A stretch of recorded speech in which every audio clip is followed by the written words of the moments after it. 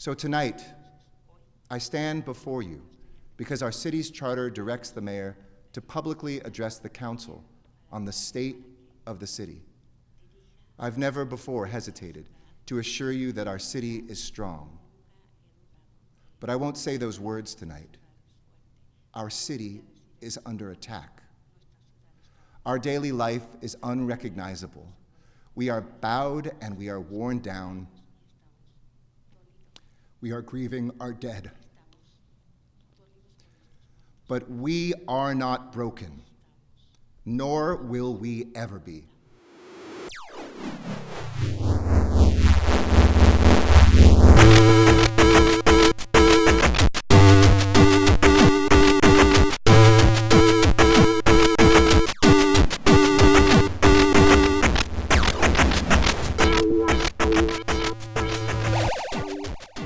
All right. So let me pull up my script again. Hey, y'all, this is Chris Roth here with Bushido Scroll with your weekly Knock Activism wrap-up. Today, we're going to be talking mostly about the coronavirus again, specifically what it is that our city council and other entities around the state and county are doing about it. We're also trying this out for the first time, broadcasting live on Twitch while we are recording. So this is a new thing for us. Hopefully we won't fuck it up too bad. Doing? Yeah, well, we'll see. Yeah. So how is yet another week of quarantine going for you, Bushido? It's going all right, except like certain people are biting my style.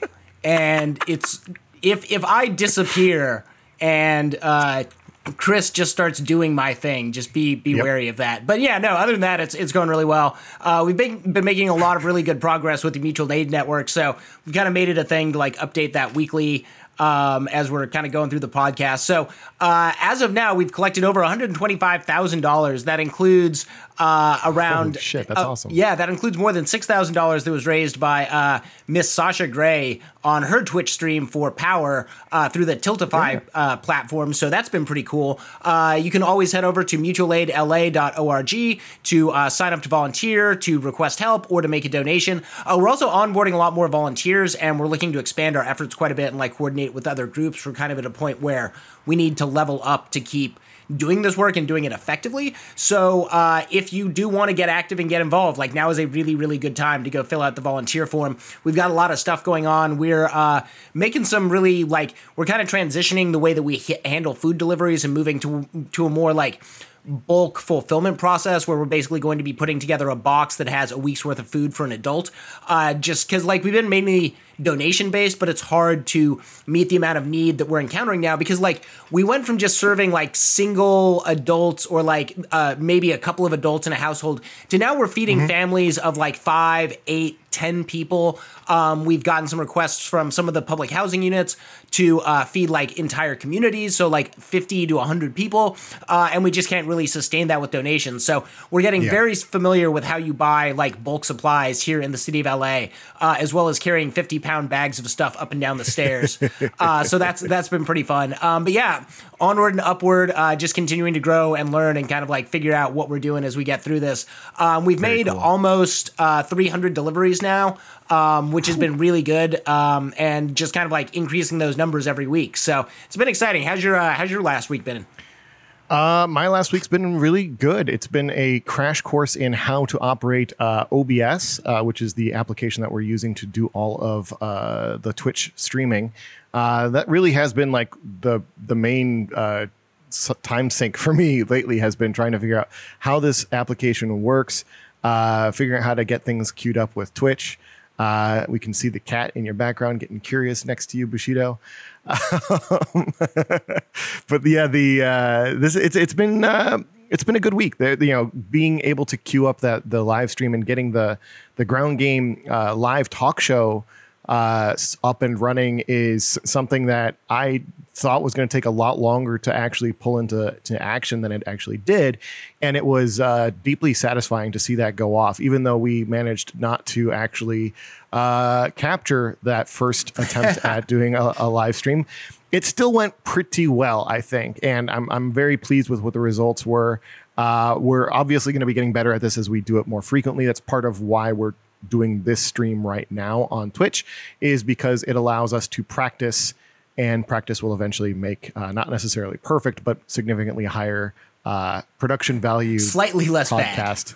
Less bad. That's the first goal. So we're getting things together, like being able to do the cold open like we had today, which is going to be good because then we're going to be able to imitate that when we do the audio formats and everything else. Yeah. It's going to be fun. Yeah, this is and like, we're going to obviously be covering Garcetti's State of the City address, which didn't get a heck of a lot of press this year for being incredibly brutal, but we'll get into that in a little bit later. Yes. So first, we're going to go and hop in. Let's see if I can make this transition work. All right. We're going to have some random statistics popping up. Actually, not so random. Great. So we are currently looking at this is the state of affairs and when it comes to the state of California for the coronavirus COVID-19. As of 9 last night, there are 41,338 confirmed cases of COVID-19 in the state of California. This is up 11,913 from last week. We had 1,718 new cases on Friday, which is 35% more than the number of confirmed new cases on Friday the week before.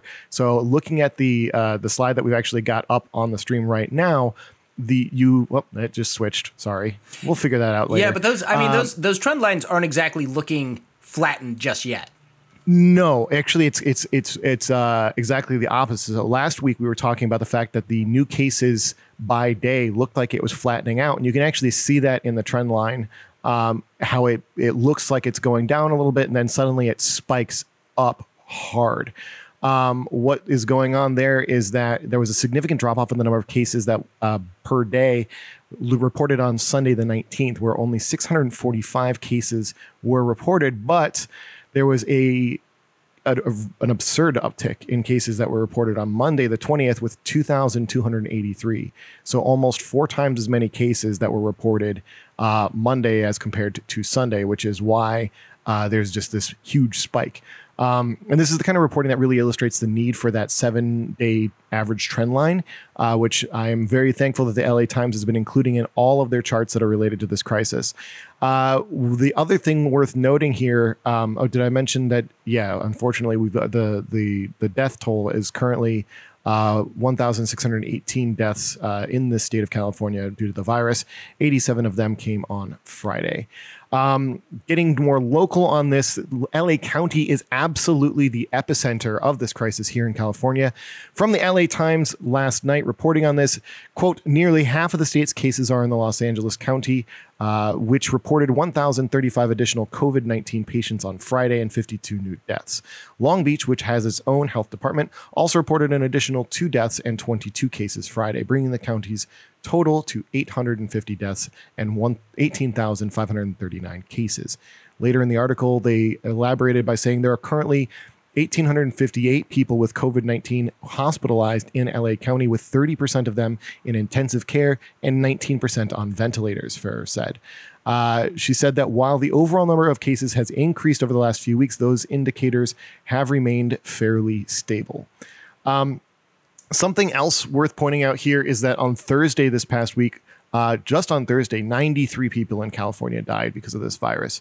When Governor Newsom was talking about the virus and the strategy for dealing with it, he said, quote, those should be sobering and cautionary statistics as it relates to the desire that we all have to get back to some semblance of normalcy and answer the question of when that will happen.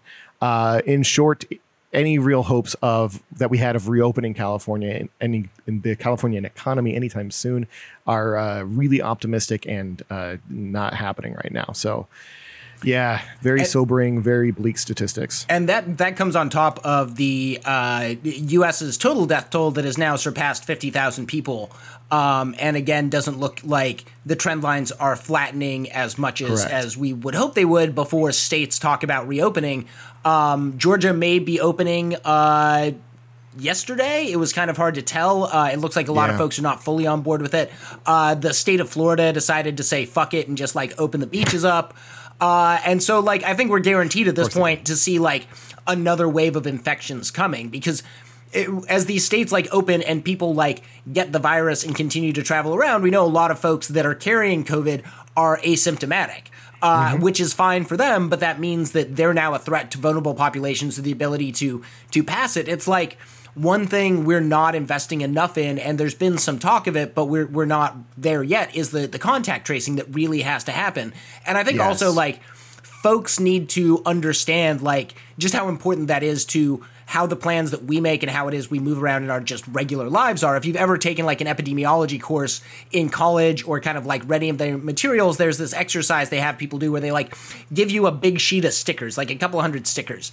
And for like a couple of hours, every time you touch something in your house, you put a sticker on it. And that includes like your clothes, your face, anything. And just like in the span of an hour, seeing all of the stuff that you touched in your own home and like carried, you know, bacteria and germs from like one place to another place is very sobering. Like we touch a lot of shit, man. We do not keep our hands to ourselves. No. And that's even just in our own personal lives. When it comes to having millions of people out and about and active, it becomes really, really frightening, especially when you take into account things like large public events that are going to like start happening again. And apparently there have been, you know, some parties busted up by LAPD, which like not in favor of LAPD busting up parties, but also like don't have a fucking party at this point in time. Just save it. It's fine. Like we will have a big ass party when we all get through this. But like right now we're seeing sort of the same stuff happening on a national level. And we haven't really talked about it because it's still not really settled what's going to be happening, but we've seen governors break out into sort of regional blocks. Like we're almost seeing the U.S. moving towards balkanization to decide when they're going to open their states up as like a regional block. So like the West Coast is kind of thrown in together. Some states in the South have thrown in together, and the Northeast have thrown in together.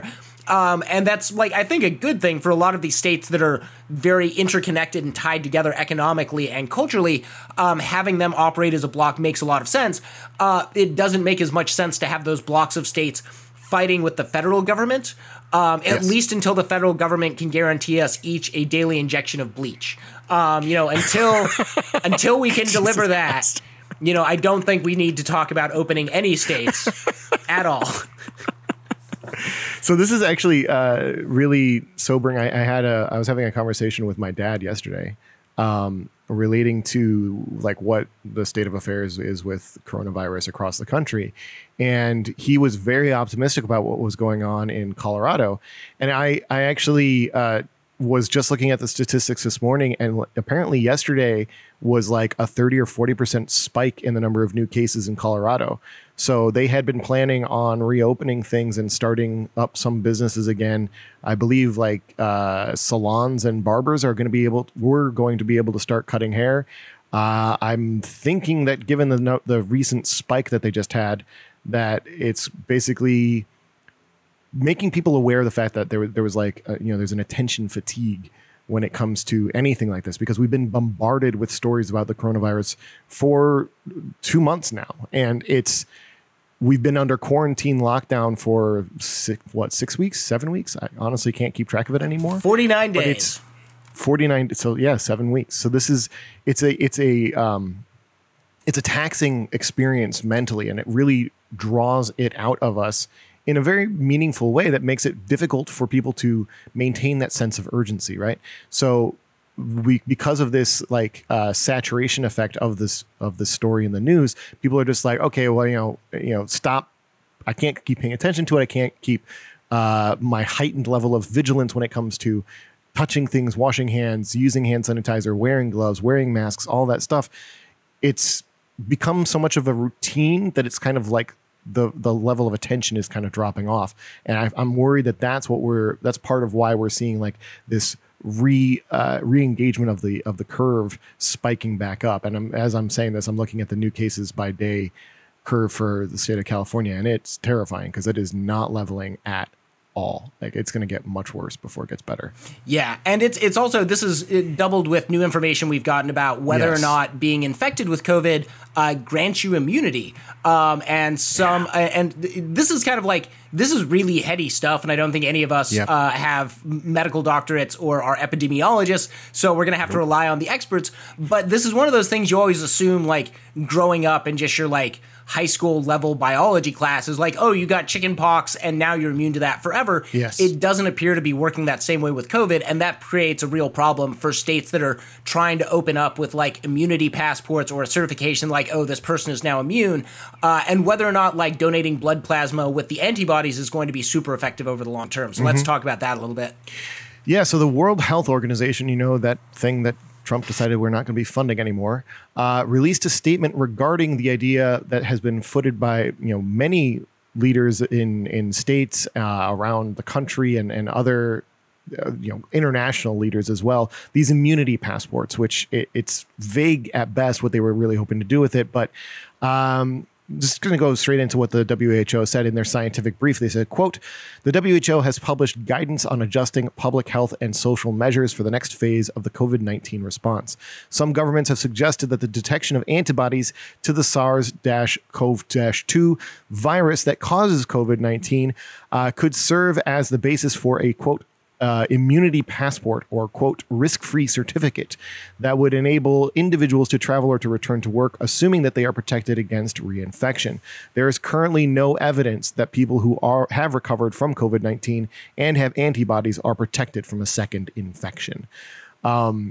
Basically, they're saying that there's nothing to prove that it is safe for us to reopen once people have been infected.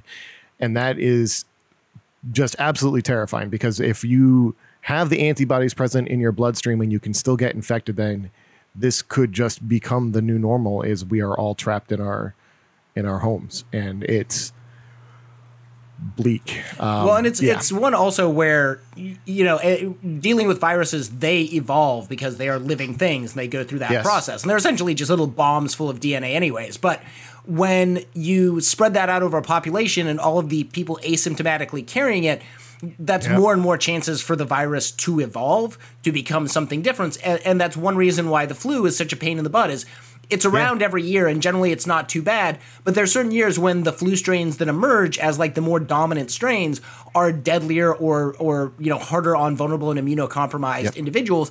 And now it seems like we're just going to have to be moving forward with that same idea around coronavirus, and one that like I don't know. I guess it seems like a tension between like our notion that civilization and technology and human ingenuity can overcome any kind of like obstacle that's put in our way versus just the brute force billions of years of evolution in viruses that are designed to not be beaten by those processes, and how we run a modern economy, with those sorts of things in mind. And like, this is sort of a debate that Garcetti gets into in his State of the City, and we'll talk about more, but I think it presents a real problem when we're talking about how we move forward and what disaster relief on a global level will look like, because this is our first like real run with like a global level disaster before the climate crisis really gets to us. And we're doing a terrible job. Like, it's really fucking bad.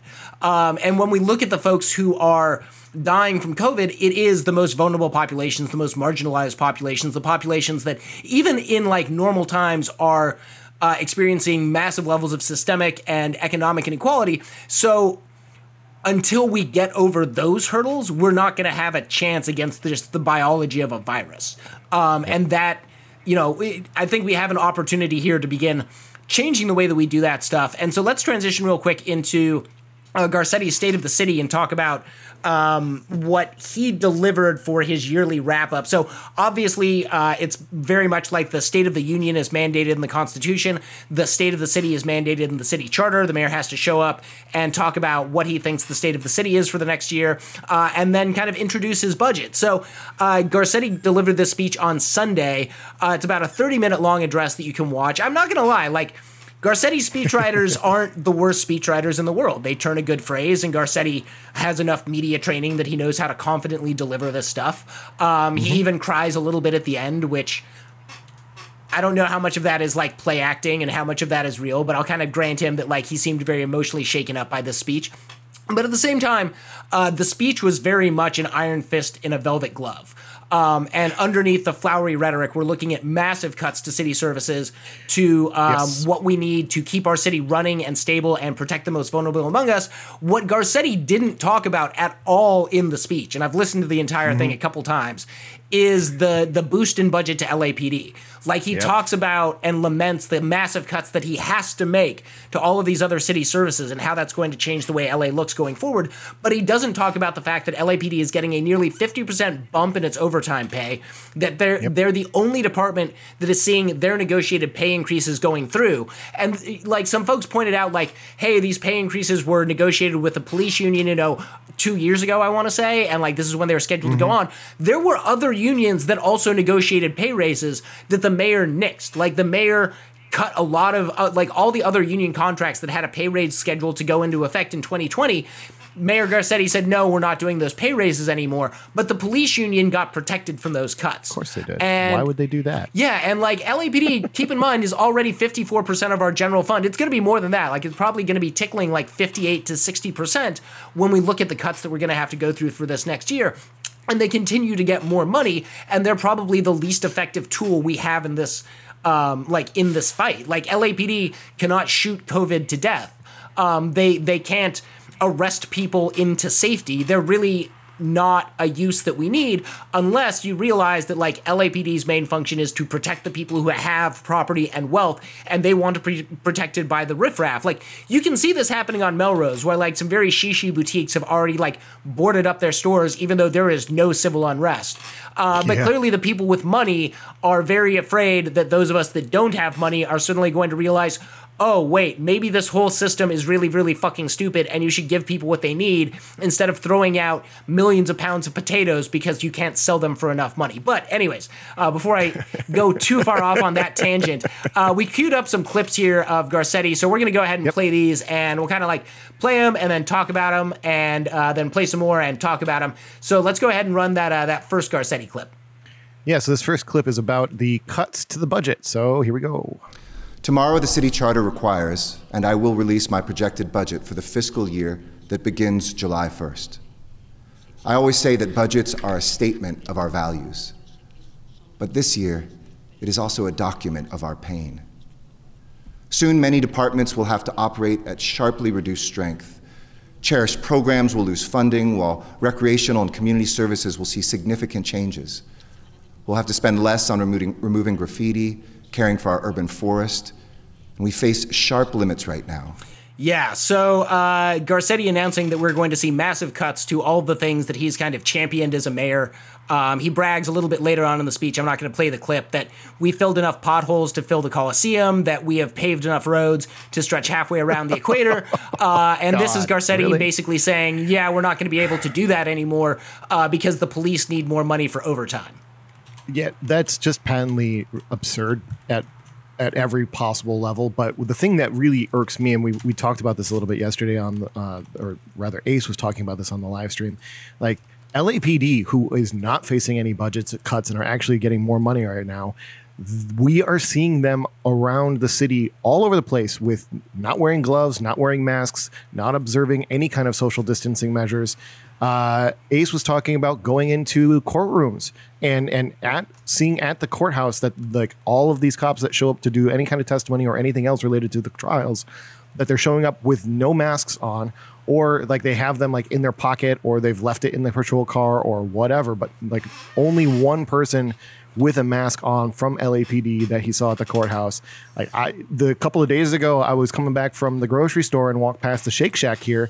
I had to walk out onto the street because LAPD had 10 or 12 officers clustered around the entrance to Shake Shack waiting to pick up their burgers and fries and whatnot. And I think 2 out of them were wearing masks, and like none of them were wearing gloves. And they walked right up to the frontline worker who's handing them their to-go order at the door of the Shake Shack. And I felt so bad for her, because it's like when they turn you away at the grocery store if you try to show up and walk in without wearing a mask. They turn you away from like coming into Chipotle if you try to show up without wearing a mask. They turn you away from all of these different places if you're not wearing a mask. But LAPD apparently doesn't have to follow the fucking rules, because they just do whatever they want, and they are huge vectors for this disease, and they're the ones who are getting put up in these hotels, for like the Westin Bonaventure. Yep. In downtown is currently being set up and used as like an emergency, barracks for LAPD officers so they don't go home and contaminate their families. Meanwhile, they're just running around contaminating everybody else because, of course, they can, and nobody's stopping them. Yep. Anyway, all right, so let's I don't want to go off too long on that. Yeah, no, and we're going to spend a lot of time like hating on LAPD because they kind of deserve it, especially in this budget. But let's move on to the next clip. The next clip where Garcetti kind of talks about what returning to normal actually means for the city, and I kind of want to juxtapose this with the last clip we just played. So let's go ahead and roll this one. And while we set the pace for the nation in so many ways, in innovation, in freedom, in belonging, we must ask of our city and our nation at this time, is normal really what we want to come back to? Because before this crisis, on a normal day in the United States, we saw federal minimum wage stand still for years while executive compensation knew no limit. We heard the slogan of America First elevated above actually putting all Americans first without pushing our immigrant neighbors into the shadows. We knew some families who could easily pay the full cost of college while too many of us drown in debt. And we had some friends who had better health insurance and better health, while others' bodies paid the toll of the discrimination in our society and the disparities in our medical system. Long before this crisis, too many Americans had been forgotten by a country that speaks about the many, but too often favors the few.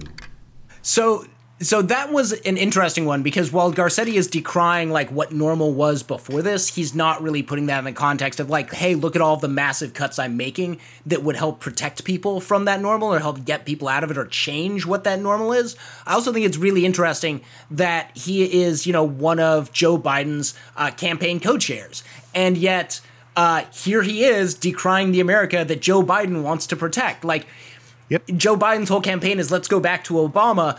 All of the problems Garcetti's talking about were there under Obama. It's really fucking terrible. All right, let's move on to the next clip that we've got here, because we have some good ones cleaned up. So, but as a city, we haven't been not waiting to take action. We've been digging deep, passing record investments like Prop HHH and Measure H to deliver housing, healing, and hope to the unsheltered.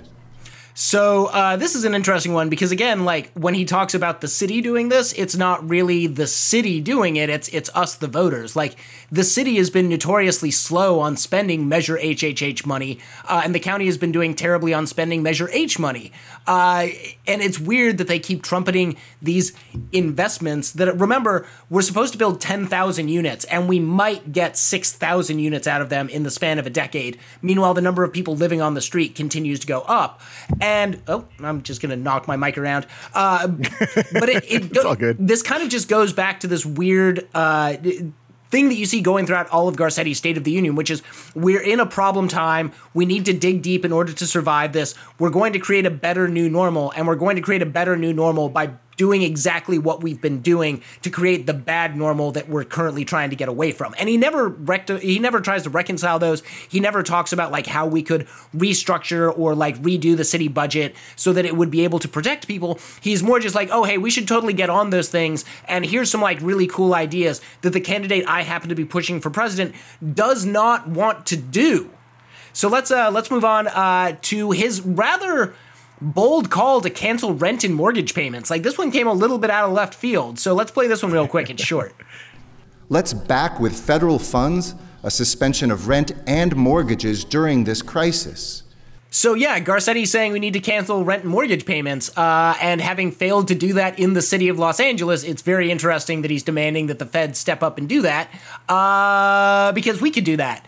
He does at other points in this speech talk about our eviction moratorium, which isn't a real eviction moratorium, and as we're going to get into in the next section, City Council is absolutely failing to do anything to protect renters or to make life easier for working Angelenos in this crisis. At the same time, like, Joe Biden has said, absolutely nothing about canceling rent and mortgage payments. Like, we're seeing that coming from the Progressive Caucus and the leftists that are in Congress, like AOC and Ilhan Omar and Pramila Jayapal. And like, it's just weird to see him so out of step with his own candidate and his own policies, but definitely scoring some rhetorical points here. Let's go ahead and move on to our next clip. When I released LA's historic Green New Deal, I thought I would see my grandchildren before I would see a sky as blue and as pure as the one that's outside our windows today. We won that sky by saving each other from a disease. So we didn't win the sky back. Like, this is a kind of a fluke because of the shutdown of our economy. And one that really questions, whether Garcetti is committed to the Green New Deal. We've seen emissions in the city of Los Angeles go up every year that he's been in office. We've seen the number of vehicle miles traveled go up every year that he's been in office in the city of Los Angeles. We've seen asthma rates, cancer rates continue to be really high around our sacrifice zones. So this one is weird because he wants to open up the economy as soon as he possibly can. I don't know how he thinks we're going to keep his environmental gains with his failures of policy, but I also think it's funny that he's sort of trying to take credit for that and being like, oh, look, this is what I've been trying to do since I announced the Green New Deal. Isn't it amazing that we've achieved this thing by accident that I have failed to achieve through policy? Yeah, it's pretty astounding. So, this is the fact that it fits it, but it also fits very well with what we saw out of him when he first released that Green New Deal proposal. Jesus, it feels like it was years ago. I guess it was a year and a half ago at this point. When the Green New Deal for the city of Los Angeles was proposed by the mayor, it was basically slapping a label onto a previous sustainability plan that had already, more or less been worked out. Didn't fundamentally change all that much of it, just labeled it as a Green New Deal, and then caught a hell of a lot of flack from like Sunrise Movement and other organizations for basically trying to co-opt the language. Yeah. And we're seeing like now we're getting we get this massive reduction in the amount of like particulates in our air because we're dealing with a global pandemic and everybody is being stuck at home. Like, you didn't do anything to meaningfully take action against the greenhouse gas emissions. You just told everyone they can't go to fucking work. Yeah, like, this is not a sustainable solution. Sans the pandemic, we would still be seeing those Yes. environmental numbers like trending the wrong way. And it's weird that he's taking credit for that. At the same time, I want to pivot here to our very last clip. So the one about the recovery and what the feds can do here, because I think it's interesting to see Garcetti passing the buck pretty much throughout this entire state of the city. This nation has the resources to fund a real recovery, and it must, so that we can hire and train the teachers, the homeless outreach workers, the contact tracers and lab technicians of the CARES Corps. Because the stark budget choices in front of us must not be the final word. Don't bail out banks, but leave cities with cuts and collapse. If you want to reopen America, America's cities are where this nation begins. So the CARES Corps is something that Garcetti's proposing that would be basically filling in for all of the stuff that we should be doing as a society anyways, like he just mentioned, like outreach workers and mental health care workers and public health officials to like pay attention to what's going on. And here he is demanding or asking for federal government resources when we've got the resources in the city to do that. Like, we could cut LAPD's budget in half and have $500 million to pay for outreach workers. We could use Measure H and Measure HHH to actually hire the LAHSA workers that are supposed to be getting people into permanent supportive housing. This is just more of him like passing the buck. At the same time, he's got his rhetoric down. Like, he's obviously on the campaign trail stumping for Biden all the time. And I think the speech shows a lot of those signs and also shows a lot of the water carrying Garcetti's going to be doing to basically hide what it is that his candidate actually wants to do when he's in office. Garcetti talks about free college at a different point in the speech, something that Joe Biden is opposed to. He talks about universal access to healthcare and how private insurance is really bad. But again, Joe Biden isn't for Medicare for all. He's for an expansion of the ACA and the continuation of private insurance. So I'm kind of confused as to what Garcetti's endgame is here. If Joe Biden wins, the status quo isn't fundamentally different than what it is now. Like, it's still going to be the broken status quo that he was decrying in, do we want the old normal or do we want to build a new normal? And we have a chance to build a new normal here. We're just failing miserably at that. And let's kind of, let's pivot to the city council to explore this a little bit more, because their 12-hour session on Tuesday, right? No, Wednesday. Their 12-hour session on Wednesday accomplished pretty much nothing. But Correct. They may be coming back into session, I believe, next Wednesday, where they'll be talking about putting Dr. Phil on the Walk of Fame. So they still have important business to do. Like, don't worry, they've got important stuff to do.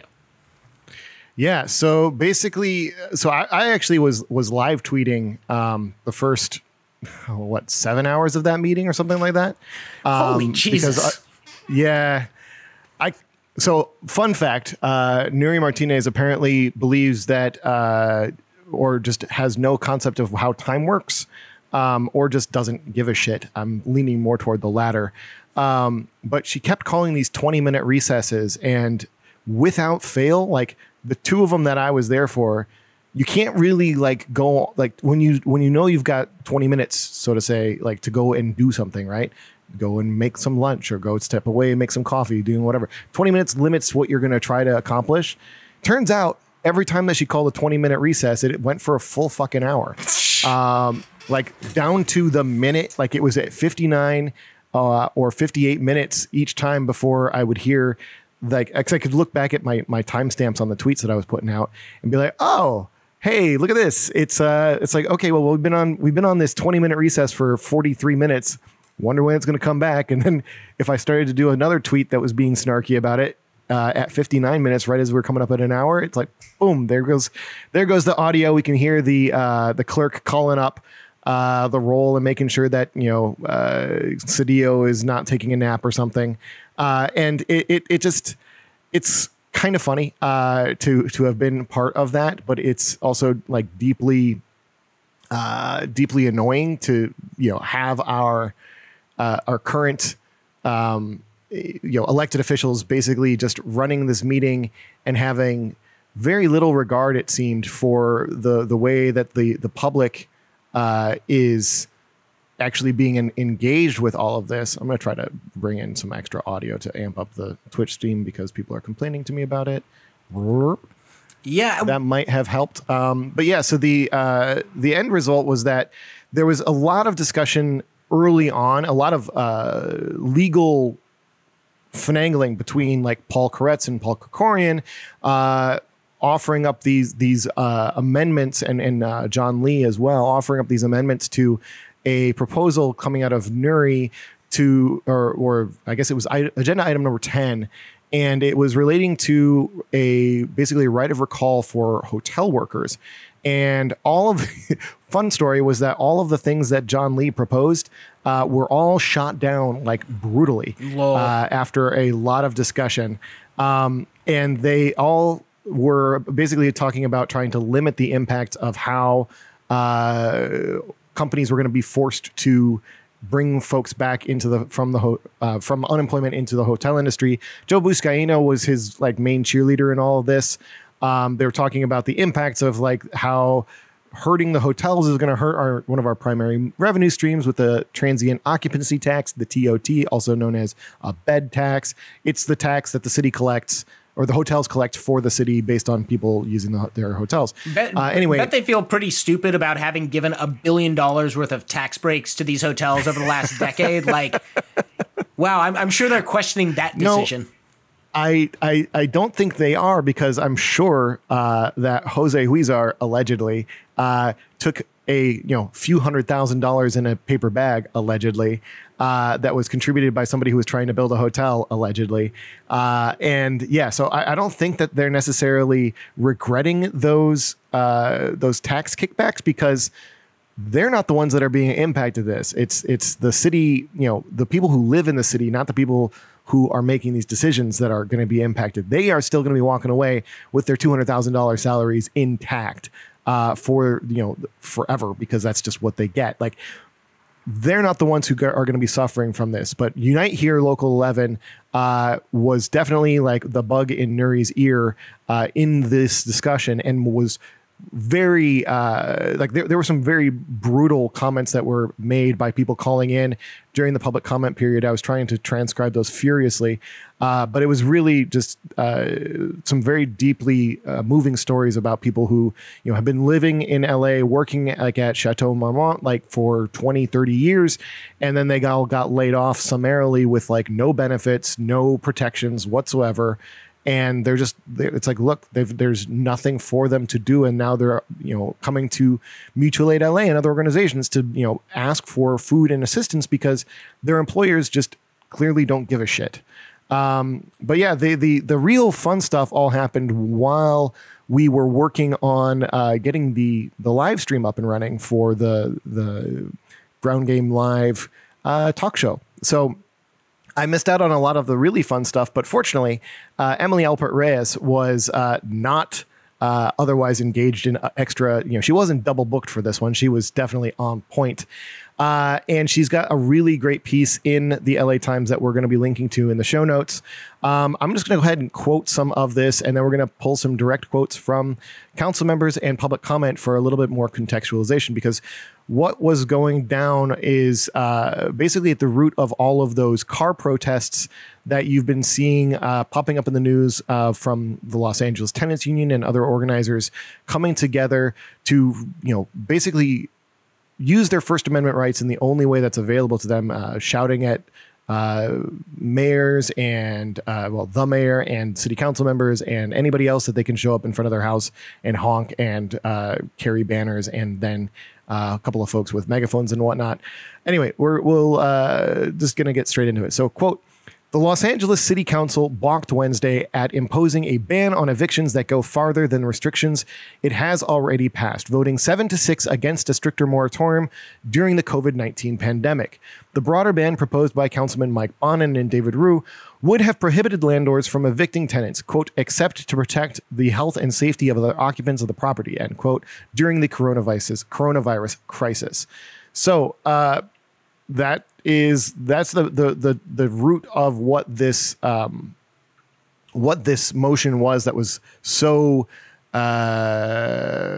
shall we say spicily argued later on in the meeting. They ended up breaking into closed session to talk about lawsuits at some point, but when they were discussing this particular eviction moratorium expansion, continuing from what Emily was reporting, quote, "Bonin instead touted advice from attorneys with the Eviction Defense Network, Public Counsel, and other legal advocacy groups who countered those arguments." This is talking about what this LA city attorney had said, and said the existing law fails to, quote, "discourage the initiation of the eviction process, which sows doubt and confusion, leading to renters being harassed and intimidated into leaving their homes," end quote. And I think that is the single most important, reason for really pushing for the eviction moratorium to be far more expansive than the milquetoast shit that we were getting out of the council earlier. It's by making it the law and everyone understanding that they cannot start an eviction process, that would save so many people from being pushed out onto the streets, because most of the people who are tenants in the city, and that is most of the residents of the city of Los Angeles, if they are being told by their landlord that they're going to be evicted, they don't necessarily know that landlord is fucking lying to them. They don't know that landlord is saying they're going to be initiating a process that they are legally not allowed to be going through with, because they can file the court documents and then say that they filed the court documents to begin, a retainer against them. They can start that process and use that as a way of pressuring tenants into either self-evicting or otherwise, paying forward their national relief money that they're getting from the Trump bucks, right? Well, and I know there's at least one person. Yeah, well, I was going to say there's at least one person that we know that got a 3-day notice. And a lot of people in their building got that same 3-day notice, even though not only can you not file because LA County courts are closed, but the Ninth Circuit Court put an entire stop to evictions in general and was just no, if the courts can't operate, you can't evict someone even on paper. But again, landlords don't really care, and these processes are still moving forward. There's also a lot of landlords that are saying, hey, I know you got your stimulus check. You have to give me at least part of that as part of your rent. And there's even the case illegal that's been going around where a landlord was using his tenants' social security numbers to check whether they had received their money and then pressuring them to pay rent with it, which, by the way, is just a fucking felony. And you see that as soon as you log onto that website, it tells you if you're not the person. You can only check your own results. You cannot check somebody else's. That is a literal fucking federal felony. But again, landlords don't care because we don't bring the hammer down on them. When a tenant does wrong, they get evicted and lose their home. When a landlord does wrong, they have years and years of court cases where they usually end up paying a fine that they can more than easily handle and then continue on with their business. And one of the things, I don't know if we're going to get into it, is during the public comment period of this meeting, so many landlords called in and lied about what they were doing and like how they were doing and whether or not they'd economically survive this. And no one on city council bothered to call them out. Meanwhile, folks on Twitter took all of 5 minutes on Google to figure out that these people claiming to be mom and pop landlords actually owned like 60 businesses under an LLC and have been doing this for 30 years in the city of LA. So again, like, I don't think we're going to see a lot of changes to those tactics, and it's really unfortunate, especially because, like, if we have this newly super well-paid LAPD, it seems like they could go around and, like, break the knees of some landlords and put a stop to this, but... Well, then they'd be in conflict with the sheriff's department because the sheriffs are the ones who go around and post up that eviction notice on your door if you're actually getting evicted. So then we could see some cop on cop action. Fun fact, the LA County Sheriff's Office does lockouts. So like if your landlord evicts you, they're the ones that show up and lock you out. LAPD reverses illegal lockouts. So if your landlord illegally locks you out of your place, you call LAPD to have them let you back in. Yeah, it would make sense to not have two different levels of municipal entities fighting with each other. Well, we can finally get that answer to that question they asked Villanueva as to whether or not who would win in a brawl, LAPD or LACSO, and I think this is a good time to find out. Yeah, fair enough. So continuing on from what Bonin was talking about earlier, relating to passing an eviction moratorium and expanding on things because, the governor literally told everyone that they can and should do this, like that his eviction moratorium that he announced at the state level was a starting point and that they were all supposed to. He encouraged municipalities to pass stronger protections if at all possible. So Bonin further pointed out saying, quote, "It is absolutely something, despite the guidance of our city attorney, that we are empowered to do and should do," end quote, which is correct. The city attorney is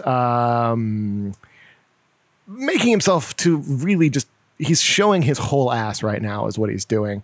He doesn't know what he's talking about. And the legal letter that was submitted, the letter rather that was submitted to the record, and they were having a big argument about whether or not it was going to get disclosed, ended up voting, was it 6-7 4 to, let me find the actual number for that. It was like 4-9. Basically, the releasing the memo was not the popular move, but somebody then leaked the memo to Emily Alpert Reyes, and anyone with any legal training immediately started shitting on it because it is one of the most poorly written legal memos that a lot of people have seen. It doesn't cite case law. It doesn't do anything. It's just kind of the opinion that, no, we probably don't want to do that. But like, I can understand why LA City Council wouldn't want to release this. It's fucking terrible. Yeah, it really is. And so while, when they were talking more about the eviction moratorium proposal back in session, Councilman Mitch O'Farrell took to the mic to basically rant and rave about public defense or public interest advocacy groups that are made up of lawyers like Public Counsel and Eviction Defense Network lawyers, and said, specifically of Public Counsel, that they had committed, quote, sins of omission in their legal analysis and should, quote, be ashamed of themselves. And this is right after those same legal advocacy groups get a massive win over the city in terms of 5611. So, maybe Mitch isn't, he's just kind of full of shit. Shut the fuck up, Mitch. So O'Farrell continued, he said, quote, "Let's all get real here and talk about what we can and should do in terms of real policy." And then pointing to the proposals that others had touted, by Bonin and Rue, continued, quote, "Pretend measures that we could not, talking about this, he said, pretend measures that we could not ever enforce," basically was a way of him denigrating what it was that Bonin and Rue were proposing. And that is well within the legal rights of the city to do. Like we've got a perfect example of them implementing like an eviction moratorium right at the end of last year, because preceding, what was it, AB 512? I don't even remember the numbers anymore. The like statewide rent freeze, there was a loophole in that state legislation that said that you could, that there was no protection for what was going to go what landlords were going to do leading up to the January 1st implementation. And so the city and the county both stepped in and passed eviction moratoriums that basically backdated requirements for landlords to not increase rent and not pursue evictions. And they didn't seem to have any real issues with doing it back then, but then this time around, they all fucking caved. So a couple more quotes here. Bonin said, quote, "I think it's false hope to say that we have an eviction moratorium that really isn't one."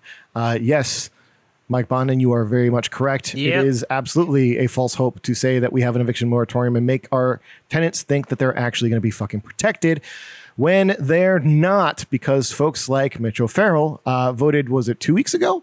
To literally just oppose the original strengthened eviction moratorium that was being pushed. Another one of the things that came up was there were landlords who were calling in to give public comment. Let's see so Miss Foster was one of these landlords. That's all she identified herself as. This was at the beginning of the public comment period for the meeting somewhere around 11 in the morning. She was saying, quote, "You are asking us to house people for free without a safety net for ourselves," end quote. Meanwhile, I also don't understand why landlords of all investor classes get a safety net. Like, that's still the one that I'm trying to figure the fuck out. Because these are people who would describe themselves as capitalists, and then their argument is you're not protecting us enough. So I don't know. It just constantly short circuits my brain when I hear landlords talking about that. Absolutely. And another landlord, actually, before I jump to the Latu quote, Joel Levine actually submitted a letter into the public record for this, saying to the council that, quote, "We provided our tenants with a service at a price and that tenants agreed to in a lease. It's only fair that we be paid for our work," end quote. Bushido, how about that work that they're doing? Yeah, I didn't know that, passively earning income was really hard work. And it's one that's also, it's amazing because when you're looking at landlords who are like, "Oh, I don't care that you lost your job, you still have to pay the rent," it's like, well, I don't know how I'm supposed to do that. I also don't know why landlords aren't themselves organizing for protections. Like, because, to an extent, there are mom and pop landlords out there who are, tied to a mortgage, who probably, couldn't go for more than a couple of months without their rent checks and be able to pay off the mortgage and pay off the bank. But that's why we should be putting the onus on the banks. That's why things like HR 6515, Ilhan Omar's bill to cancel rent and mortgages, moves the pain from the consumer levels like us and landlords up to the banks, who should actually be carrying that pain and be feeling that pain, because they're the ones that have been systemically bailed out. They're the ones that have the capital to survive this. And Absolutely. also they're the ones who created this fucking crisis to begin with. So if anyone's going to be taking a hit to their bottom line, it should be JP Morgan Chase. It should be, Citibank. It should be the large institutional investors that we have right now that, not only brought us this current crisis, but also brought us 2008 and 2000 before that, and have basically been responsible for, every fucking bubble that we've experienced in the last 20 years since they decided to get rid of Glass-Steagall. Oh, yeah. Well, in the context of Glass-Steagall, yes, the last 20 years. But the banking industry basically has fucked us over left, right, and sideways at every possible opportunity. But anyway, one of the quotes from a Los Angeles Tenants Union member, Kevin Varzande, said, in response to what happens if they don't pass these kind of protections, he says, quote, "How are people supposed to go back to work making the same money that they were before, if they're lucky, and be paying that back?" When he's talking about back rent. This is why we want to have not just a rent freeze when it comes to increasing rents, but an actual rent holiday, actually giving people, saying look, this is one of the things that they've been doing for homeowners when it comes to mortgages, being nope, the banks, you can basically just tell the banks, didn't make any money because of COVID, push my, tack another month at the end of my mortgage, suspend the interest payments for a month, suspend any late fee penalties for a month. And it just basically halts the mortgage dead in its tracks for a month, 2 months, 3 months, whatever the time being for whichever legislative body pushes it. And we can and should see that for, if the landlords are getting that on their properties, which they should be able to pass that on to their tenants, and the tenants, whatever, it doesn't have to extend their lease. It can just be they don't have to pay rent because the landlord doesn't have to pay mortgage. Yes, there are going to be some repairs and whatever else, but this is one of those instances where there are other subsidies available for landlords to be able to be helped with this stuff. And they have so much more access because they already have so much of a higher level of just systemic power by having access to capital, access to legal support, all of these things. They are more familiar with like the paperwork system that has been in place because they've been landlords. This is what they do. That's the quote unquote hard work, right? Versus, somebody who has to go out and is working as a waiter or waitress. The onus should be on the people who are their hard work is doing paperwork. They should do some more fucking paperwork and make it all work rather than, saying, oh, you're my tenant. We signed this document. The governor said that you can't go to work right now, but yeah, I'm still going to need that rent from you at the end of the month. So pay up or move out. Like, yeah, no, the idea that a contractual relationship bests anyone's like claims to health and safety or living 100%. In an, not dying from a preventable pandemic is kind of amazing. But I would say, look into Ilhan Omar's HR 6515. Make sure to call your representatives, tell them to support it and co-sponsor it, especially if you've got like a progressive representative, because almost all of our reps in LA and Southern California do skew to the left-ish. They're at least Democrats for the most part. Tell them they need to get on board with this. And the weird thing about this is we're seeing people from right-wing districts, like some representatives from Florida who are very GOP, like rank and file, who are supporting this and this because even ghoulish GOP members in Congress understand that if people aren't working, they can't pay the rent. But let's go ahead and move on and talk about what's going on. So this last week was Earth Week. And we had some online events to celebrate it. There were some really good things put on by Movement, which is a coalition that includes like SoCal 350, Food and Water Watch, Sunrise Los Angeles, Youth Climate Strike, Center for Biological Diversity, probably a bunch of other groups that I'm leaving out that I don't mean to. But it was pretty subdued because we couldn't get together and do our normal protesting the state of the world thing. But at the same time, we saw some really fun stories coming out this week to sort of like punctuate the environmental movement. And one of the really interesting ones was when the benchmark price of U.S. crude fell below zero. It fell as low as negative $37 and change a barrel. It has since recovered. But this, across the world, there are several oil benchmarks that are used. Here in the U.S., this was for domestically produced oil. So the oil that was actually less than worthless wasn't just like all crude across the world. It was specifically American produced crude, a lot of it from shale and fracking, some of the dirtiest ways to pull oil out of the ground. But now that you've pulled the dirty oil out of the ground, you can't do anything with it. Nobody wants to store it. And one of the reasons nobody wants to store it is because we have a mini invasion fleet of super tankers sitting off the port of Los Angeles right now, getting ready for a Waterworld remake. So let's talk about that one real quick.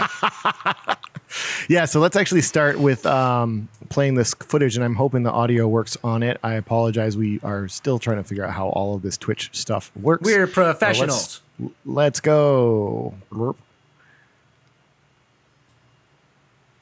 Hey, cool.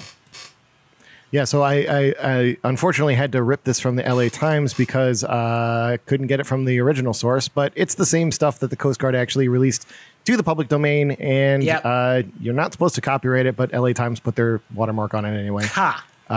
So thank you, LA Times, for supplying this public domain video for us with a fairly loud helicopter. Let me turn that down a little bit for folks. But we're looking at just dozens and dozens of these tankers hanging out right off the port of Los Angeles. And it does literally look like it's some kind of a crazy like mini invasion fleet of doom. And it's just like toxic sludge waiting to come in. And of course, it is the toxic sludge that is the lifeblood of our current petro economy. But it's just terrifying. And this is kind of the new state of affairs. All right. Thank you, LA Times and Fade. I mean, look at capitalism's efficient distribution of all those resources. God damn it. It's just it's the price of oil is not going to be coming back up for a while. Nope. And hopefully, like, the problem that we have is we still run on petroleum-based economies. Like, even if oil crashed and people stopped producing tomorrow, we still couldn't run our economies because we haven't successfully pivoted away from that. This seems like a good time to do that. It also seems like a good time to reassess exactly how we are engaging with the rest of the world and why it is we spend so much time and money propping up oil producers, because we spend literally hundreds of billions of dollars a year keeping companies like ExxonMobil and BP and Shell afloat while they like literally rape and pillage the world. We're not really doing that because so many of the jobs we have in the Southland are directly tied to this trade. Like the IBEW would get really fucking pissed off at us if we tried to stop importing gas and oil through the port of Los Angeles, because that's where a lot of the jobs come from. And this is what we're talking about when we're talking about a just transition, is moving away from like this sense where like our economy is fucking broken and we all know that it's fucking broken. But instead of like fixing that and returning us to a point in time or creating a future where we don't need to worry about this happening again because we've reimagined the nature of work, we're just like, oh shit, we've all got to get back to the office. And I just have a very rude awakening for people telling us all to go back to work. I have survived for 49 days without having to put on pants while being productive. I do not plan to change that, even when you send me back to the office. This is my promise to you. We will finally leave those barbaric traditions behind us. But it's time to reimagine work. It's time to like get away from this. It's also time to figure out like what the fuck we're doing with all of these extra oil tankers. Because we have a lot, like in the last 5 years, 10 years, I want to say, the number of global like shipping firms, basically the firms that own of those super tankers, that own those boats that go across the planet, half of them have gone out of business because global trade has never picked up after 2008. Like we've never recovered fully from the last global economic crisis, just when this one is hitting, and we're just seeing further consolidation. Like where we're going to come out of this crisis if things continue is that we're just going to see a further consolidation to the top, that we're going to see one firm that owns everything.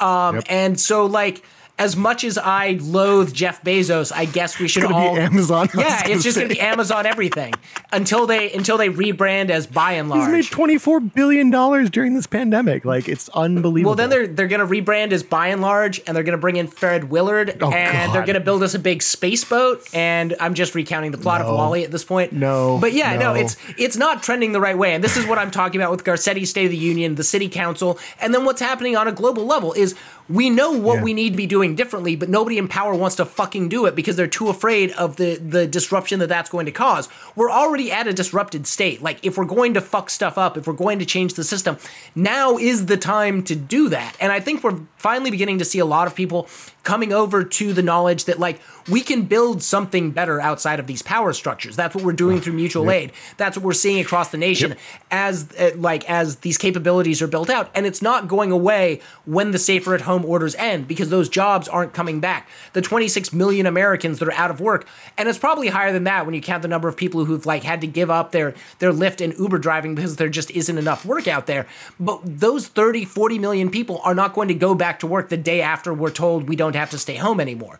That pain is going to linger for a long while, and it's time for us to reimagine work, to reimagine what it means to be a participant in the economy, and whether or not we want to continue to be a country where the people serve the economy rather than the economy serving the people. So to that end, every Thursday night at 7:30, we got ground game meetings. We're on Zoom. You can check in with us on social media or our Facebook page to get the link to that. We've been seeing a lot of people showing up, a lot of folks getting involved and like interested in what we're doing. It's really exciting to see that. Even outside of the Mutual Aid Network, we still have the 2020 election coming up. If you want to get involved with that, drop in and see it as ground game. If you want to get involved in 2022, if you want to get involved in how we're going to redistrict the city of Los Angeles, we've got that going on. We've got Court Watch going on. We've got a whole media team developing as we keep like popping up on your Twitch. We've got a lot of stuff happening, and we can always use more people.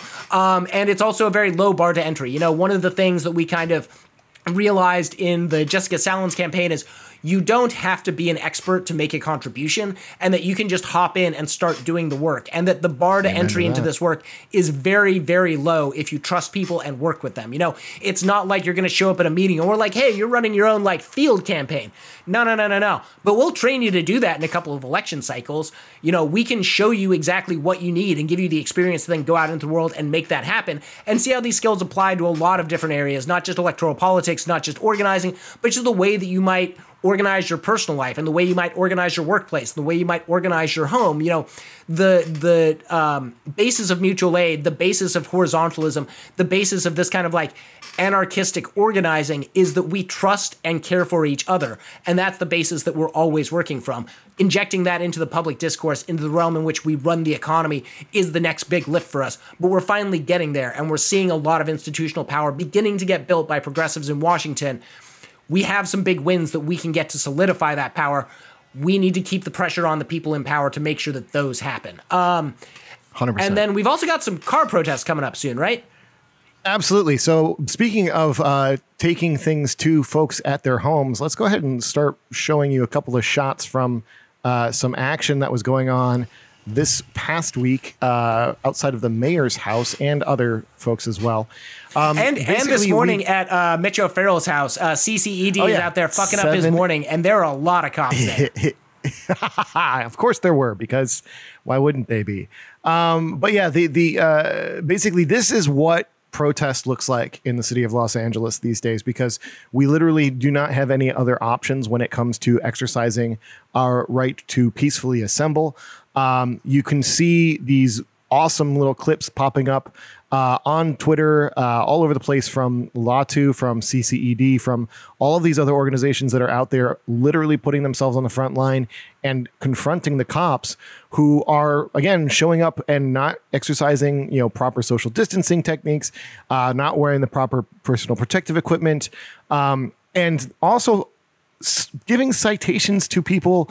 For instance, we had two folks from K-Town for All and who are also members of Latu who were at the mayor's house on Sunday, and they were both cited and released after being cuffed and pushed up against a cop car because they were using megaphones in a residential neighborhood. And apparently you are not allowed to do that, but it still is not an excuse for them to need to be cuffed.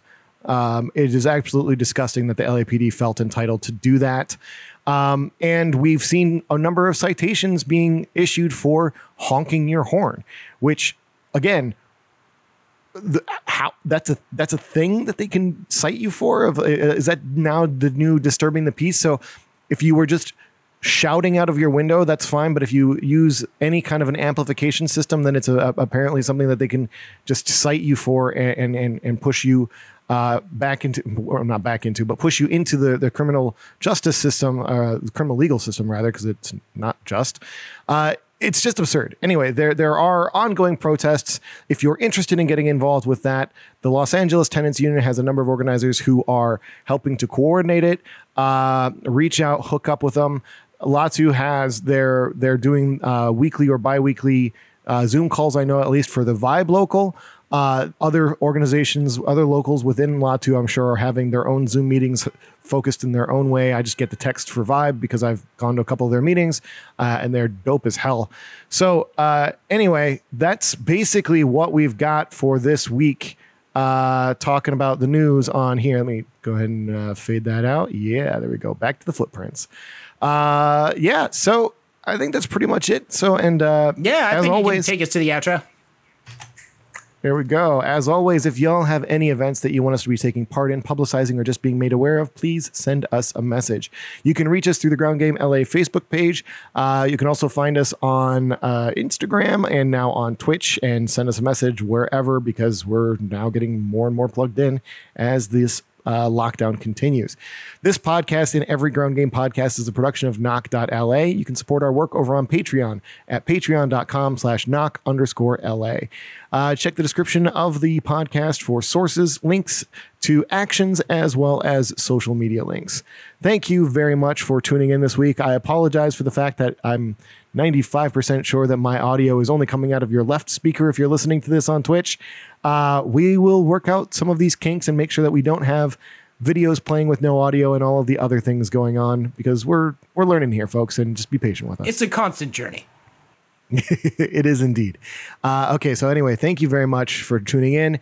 Catch y'all around the same time next week. Yeah, and never lose your sense of outrage. That's the plan.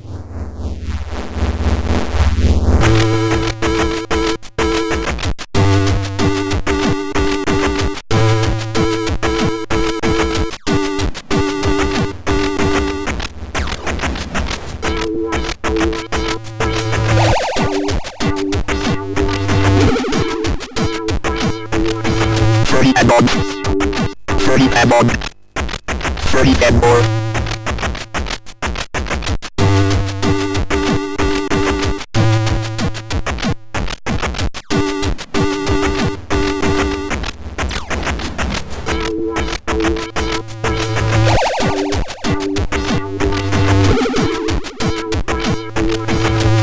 But sorry, penalty net.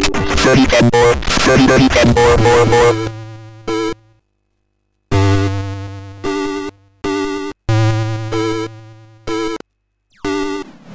Sorry, penalty net.